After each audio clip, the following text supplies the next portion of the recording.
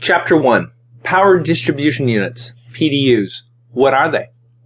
If your career has anything to do with the data center, one of those places where cloud computing lives, then you need to know what a Power Distribution Unit, PDU, is.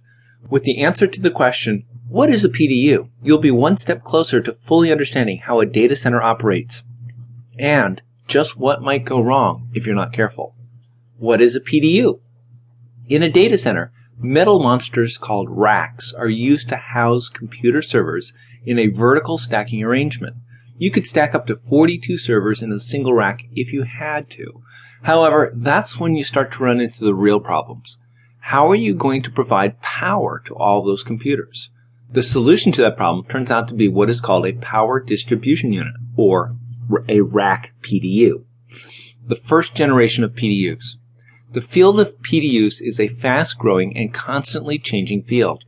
As the demands of the computer servers in the data centers keeps changing, the manufacturers of PDUs have been racing to keep up. There have been 4 generations of rack PDUs so far.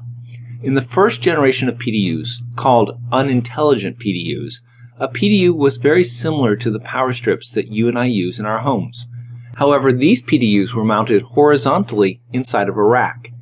Each rack PDU provided up to 8 power outlets, and the problem of powering servers was solved. Or was it? The horizontal rack PDUs suffered from 2 critical flaws. They took up room in the rack that could be better used for adding more servers, and they just didn't provide enough outlets. The PDU vendors took a look at the rack environment and made an interesting discovery. There was plenty of room in the back of the rack if they changed how rack PDUs were positioned. They were switched from horizontal to vertical and were attached to the sides of the rack. This also provided the vendors with more room, which allowed them to grow the size of the rack PDUs to now each contain between 16 and 48 outlets. Because everyone realized how critical the rack PDU had become to the correct operation of the rack, 2 rack PDUs are now added to each rack in order to provide redundancy by providing a primary and a secondary rack PDU. The second generation of PDUs. Innovation is a strange beast. It can show up in the most unexpected places. In the case of PDUs, once the maximum number of outlets that they could offer had been reached, vendors who were competing with each other to offer the best PDU knew that they had to make their PDUs do something besides just deliver electricity. This resulted in 2 key features being added in order to create a second generation of intelligent rack PDUs: switching and metering.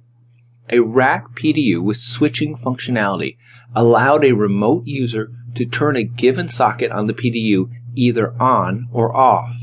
This feature is useful for remotely rebooting a server whose software has malfunctioned, or for deactivating unused sockets so that the night cleaning crew doesn't plug in a vacuum cleaner to your PDU and cause your entire rack power system to overload and shut down. A second-generation rack PDU provided metering for the entire PDU, which meant that customers now had a means of getting basic overload protection to monitor circuits and rough capacity estimating.